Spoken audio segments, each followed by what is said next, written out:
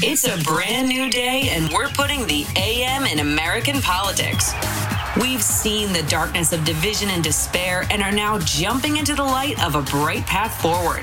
Progress is here, and we're sharing its story with you, for you, all with the help of Signal Boost. Now, here are your hosts, Zerlina Maxwell and Jess McIntosh. Welcome to Signal Boost. This is Jess McIntosh. I am here with Zerlina Maxwell, and we are joined right now by Dr. Seera Medad. She is the Senior Director for the System Special Pathogens Program at NYC Health and Hospitals. You probably know her from Netflix's documentary series, Pandemic. If you don't know her from this very show, where we interviewed her almost a year ago to the day. I'm very excited to pick up this conversation given where we are now. Dr. Seera Medad, thank you so much for joining us. Thank you for having me. How are you doing? I think we're just in shock that it's been this has been a whole year. It's been such a excruciating year, and I think now we're certainly on the road to recovery. So there's good news, but it took a lot for us to get here, and unfortunately, I think as bad as it's sounding, obviously it feels even worse when we say that we had to walk over so many different graves of people. Obviously, we're seeing the devastation that this pandemic has caused, not just in the United States, but around the world. So I think we need to use the feeling that we have and what we've experienced and ensure that this never happens again. And in order for us to do that, we have to take active steps for pandemic preparedness. I think that's what we absolutely need to start looking at as we, reach the conclusion of this pandemic and we start thinking about what it is that we need to do to prepare for other infectious disease outbreaks. So that's one of the questions that I think you're most probably in the best position to answer, because as we mentioned, you're in the Netflix documentary Pandemic, which either people watched shortly before the pandemic really happened, or they watched since it started to sort of be like, okay, this seems like something I should probably watch and learn about now that I'm living through it. And the main theme is we need to be prepared. There needs to be pre-planning for what to do, what equipment and protective equipment the frontline workers and nurses and medical staff need to have. In terms of our preparation, obviously we were not prepared, and we didn't have the right leadership in place, right, in the beginning. But now we do. So in terms of the planning, what needs to be done, in terms of the planning that we didn't do before, but we can start doing now, so that if there is ever another infectious disease that's spreading or another unfortunate surge or spike of COVID, we're better able to handle it. Yeah, so I think first starting off, infectious disease outbreaks are inevitable. It's just, it's part of Mother Nature. And in fact, if you look today, how many infectious disease outbreaks are happening around the world this minute, this second, there's hundreds. There's hundreds of different outbreaks, vaccine preventable, some high consequence infectious diseases, things like that. But pandemics are absolutely avoidable, because that's when a local health threat gets out of control and becomes a worldwide global health crisis. And this particular pandemic with COVID-19 is not just a failure of one nation. It is a failure of multiple countries and nations not being able to contain and mitigate this pandemic. And this shows you that we're all connected, and that just because one nation may have a good process in place and it has strong infrastructure and made itself pandemic proof doesn't mean that it's safe, because we live in a globalized world. And so when we look at preparing for the next pandemic and preventing the next pandemic and how to generally just make the world more pandemic proof, there's several things we need to do. And I think the first thing is look at how can we sustain the gains. And what I mean by that is, in this particular pandemic that we're in, a lot of different infrastructure has been set up. And I'll give you an example. Here in New York City, when we talk about contact tracing and boxing in the virus, there is a very large contact tracing workforce. Thousands of people have been hired, to support, the case and contact investigation. And so, obviously when this pandemic ends, and it's not going to end in a bang, it's going to end in a whimper, we need to use that workforce instead of letting everybody go. How can we use that workforce, sustain the gains, and repurpose them for other tasks? So when we have another public health emergency, we don't have to scramble again to build that human resource capital and work through the entire, operational, administrative, and logistic challenges. Because as you know, when you're in an emergency, time is of the essence. And so when you are building all of this, as you're responding to the cases and the contagion, I mean, that's when you're having more infections and more deaths because you're building the infrastructure. So how can we sustain the infrastructure? And this includes the personnel. This even includes the genomic surveillance. We have ramped up genomic surveillance significantly here in the United States. We were doing such a poor job before, but we need to continue doing that. This is not something that we should just let go and think, okay, well, this is done, and we'll get back to it when there's another pandemic. No, we need to make sure we're preventing the next pandemic, and we're doing it earlier. The other thing is we need to boost preparedness funding all around for healthcare systems, for public health. We need to have better informatics. One of the problems we had, and we can go on and on about what we learned about this pandemic, but one thing I can mention that we definitely learned is that we were relying on the influenza-like illness network that we had in the United States to tell us how bad or good we were doing with COVID-19 early on.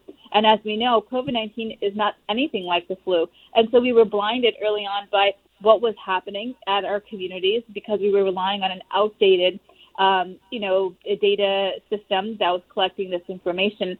And so, there's so many of those types of things that we need to do. But I think the essence of all of it is we need to act now, right? This is not something that we should say, well, we'll get to it when this pandemic ends or when we can catch our breath. No. Infectious diseases will never let you catch your breath. That's just the nature of how things evolve. So we need to do several different things.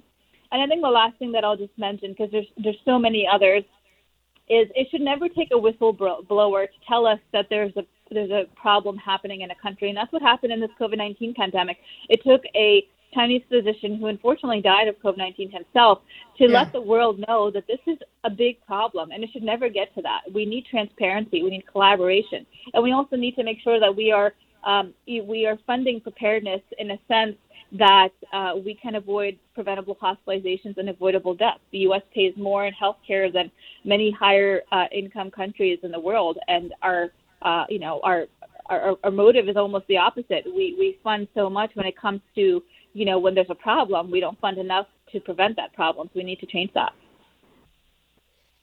There's also a sort of public preparedness that needs to happen. We wanted to do something with you this morning, which was to play you some of the tape from a year ago when you explained how we could get through this if we all did the right thing, and sort of get your reaction to how well we accomplished that. Can we play that, Hannah?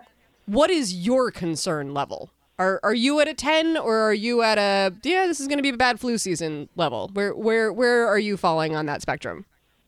So in terms of my concern with coronavirus disease, it is a concerning outbreak, but at the same time, based on what we're seeing, based on the data that is being shared across the globe, majority of the cases will be mild. And certainly for the at-risk population, it is much more worrisome. So we want to make sure that every individual in the community does their part, not only to protect themselves, but also protect those that are in the high-risk community, because, we all play a role in this. So it's just one of those things that, everyone needs to understand what are their roles and responsibility, and everybody has, again, a role to play, whether it's, an infectious disease outbreak, a coastal storm, or hurricanes. We're in this community and we're in this together. Wow. So how do we do at playing our roles? Yeah. Well, first, so I hate hearing myself. When I replay any of those tapes, I always avoid it because it's interesting. You're like your worst critic. So how did we do? Oh, I know, it's horrible. I'm sorry we did that to you. You're good. So, I think first, generally, Americans have done an amazing job. I think just when you're looking at the majority of the population, a lot of people have done their role. They're continuing to take their role seriously in terms of not only protecting themselves, but protecting their community members. If you're looking at the surveys and the studies, the large portion of the American population, even without having mask mandates, were willingly wearing a mask because they knew the importance of it. And I'm sure on the media you're hearing so many people of saying, well, burning masks and we don't want to do this. That's fortunately not the majority. That's the minority. And so Americans have listened. They have done their part. They're continuing to do their part. But unfortunately, one thing we also need is it's not just based on individual behavior, which is very important. It's also based on community policy and guidance. And we need to make sure that works hand in hand. So when you lift a mask mandate, you're giving the wrong idea. And people are smart enough to know that, well, the virus is circulating, so I'm going to protect myself and those around me. So I'm going to continue to wear a mask, even if the governor says I don't have to do it. But we need to make sure both of those align. And that's where we oftentimes in this country don't see that alignment. When you're seeing some of the countries that have done a better job, they have a one voice approach. They have a top down and bottom up approach. But here in the United States, unfortunately, we still have states want to, go not by the science, but by, what they think is right based on, whatever gains that they're seeing, which is for creating this false sense of security, even now a year out into this pandemic. But I think generally Americans have done a wonderful job. And I'm in the state of New York. New York was hit one of the worst early on, as everybody, I'm sure, knows and was seeing and even experiencing if you were living in the state. And so New Yorkers, for example, flattened the curve. I mean, if you were seeing the number of cases that we were having, and then you saw that huge slope, that dip that happened, it didn't happen because the governor just snapped his finger. It happened because New Yorkers worked to make it happen. And so we're continuously doing what's right, and we're doing our part. We just need to do more of it and be vigilant as we try to safely exit this pandemic. And it's going to happen where we see the light at the end of the tunnel. It's just making sure we get to that light safely as a group and collectively.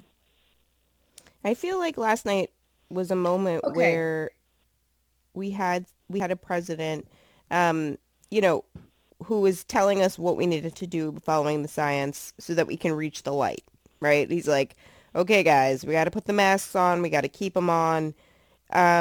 If we do follow the directions, do you feel confident that, the administration's goal of small gatherings on July 4th, is that realistic? Absolutely. And the reason why I say that is I am very much, every morning I wake up and I look at the data, and then all of us every day, it's all day, every day, all day COVID. And so we're monitoring, we're seeing what is happening. And yes, we have a lot of variants of concern, and this is something that everybody is keeping their eye on. We're trying to get a pulse on what is happening and how this may change the trajectory of this pandemic.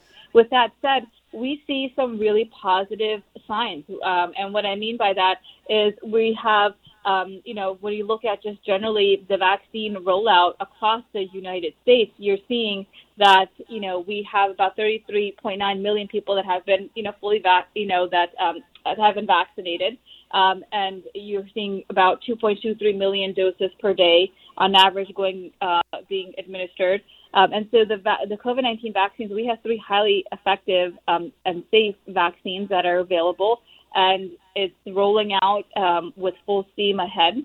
We're also seeing that with the risk reduction techniques that many of us have been constantly talking about, it's wearing a mask, it's distancing, it's avoiding the 3 C's of crowded spaces, confined spaces, things like that. All of those things are contributing to the low number of cases that we're seeing. And so we are certainly seeing some really great signs. We're monitoring the metrics. So I certainly do think that we are on our road to recovery. We are turning a leaf. But again, we just need to be vigilant. And having states lift any restrictions right now when it comes to like mask mandates, it's very premature. Okay, I feel pretty good now. That's weird. I know, this might be the first COVID-focused segment that we've had all year where I feel better than I did when I started it. We've been wondering whether, We talk a lot about how the people who are doing the right thing during all of this are inside, so you can't see them. And the people who are doing the wrong thing are very loud, and they get pictures taken at parties and they post on the Instagram and the rest of it. It's really your sense that the majority of us did good this year? I do. I mean, if you're looking at, again, at the studies and you're looking at the surveys, a large portion of the American population did and continue to do COVID-19 safe behavior. And as you've mentioned, unfortunately, what you see on the media is usually a small population of people that are defying the public health guidance. But generally, what you have seen is that a large portion have been taking their role seriously. And unfortunately, as we know, when we talk about COVID-19, it is a highly transmissible disease. And so even with, trying to do COVID-19 safe behavior, it sometimes, just takes that one unsafe interaction to spread the disease. It could be unintentional and you were doing an activity and, for example, you were, dining, even outdoors, for example, and you were very close to somebody, for a longer period of time, and you may have contracted the disease. And that's, those are some of the things and realities that you're seeing when you're looking at some of the contact tracing data. But by and large, I think Americans, have done a good job. But there was a lot of confusion and frustration because we've had very poor science communication here in the United States compared to many other countries. We had a lot of politicalization of many different aspects. When it comes, for example, even the simplest thing like wearing a mask, which is a very simple public health intervention. But even then, you saw, over 50% of the American population wearing a mask, even with the politicalization that was happening. So, those are some good things I think we should still highlight. Dr. Medad, thank you so much for this interview. This is not at all what I was expecting out of this, but I'm grateful. I know we have we have to let you go because you have very important work to do, and we would like you to go ahead and be able to do that. So thank you for joining us again 1 year later and giving us this relatively optimistic update. Yeah, no, thank you. Yes, and again, everybody could remain vigilant to the risk reduction techniques, and vaccine will be made available to you should you choose to get vaccinated, which is really important. As President Biden mentioned, by May the timeline hasn't moved up, so it's good news. But just keep holding down the fort until. Exactly. Yeah. Thank you. Please stay safe, and we'll have you back hopefully to talk about something else next time. Yeah. Well, right now Ebola is on our radar. That's my next call. Oh gosh. Okay. Ebola. Okay. You go. Well, you go do that call. We're gonna end on the good feelings. I was like, what? Okay. Thank you. Thank you all so much for listening. Please follow us on Twitter at Zerlina Maxwell, at Jess_MC, and at Signal Boost Show.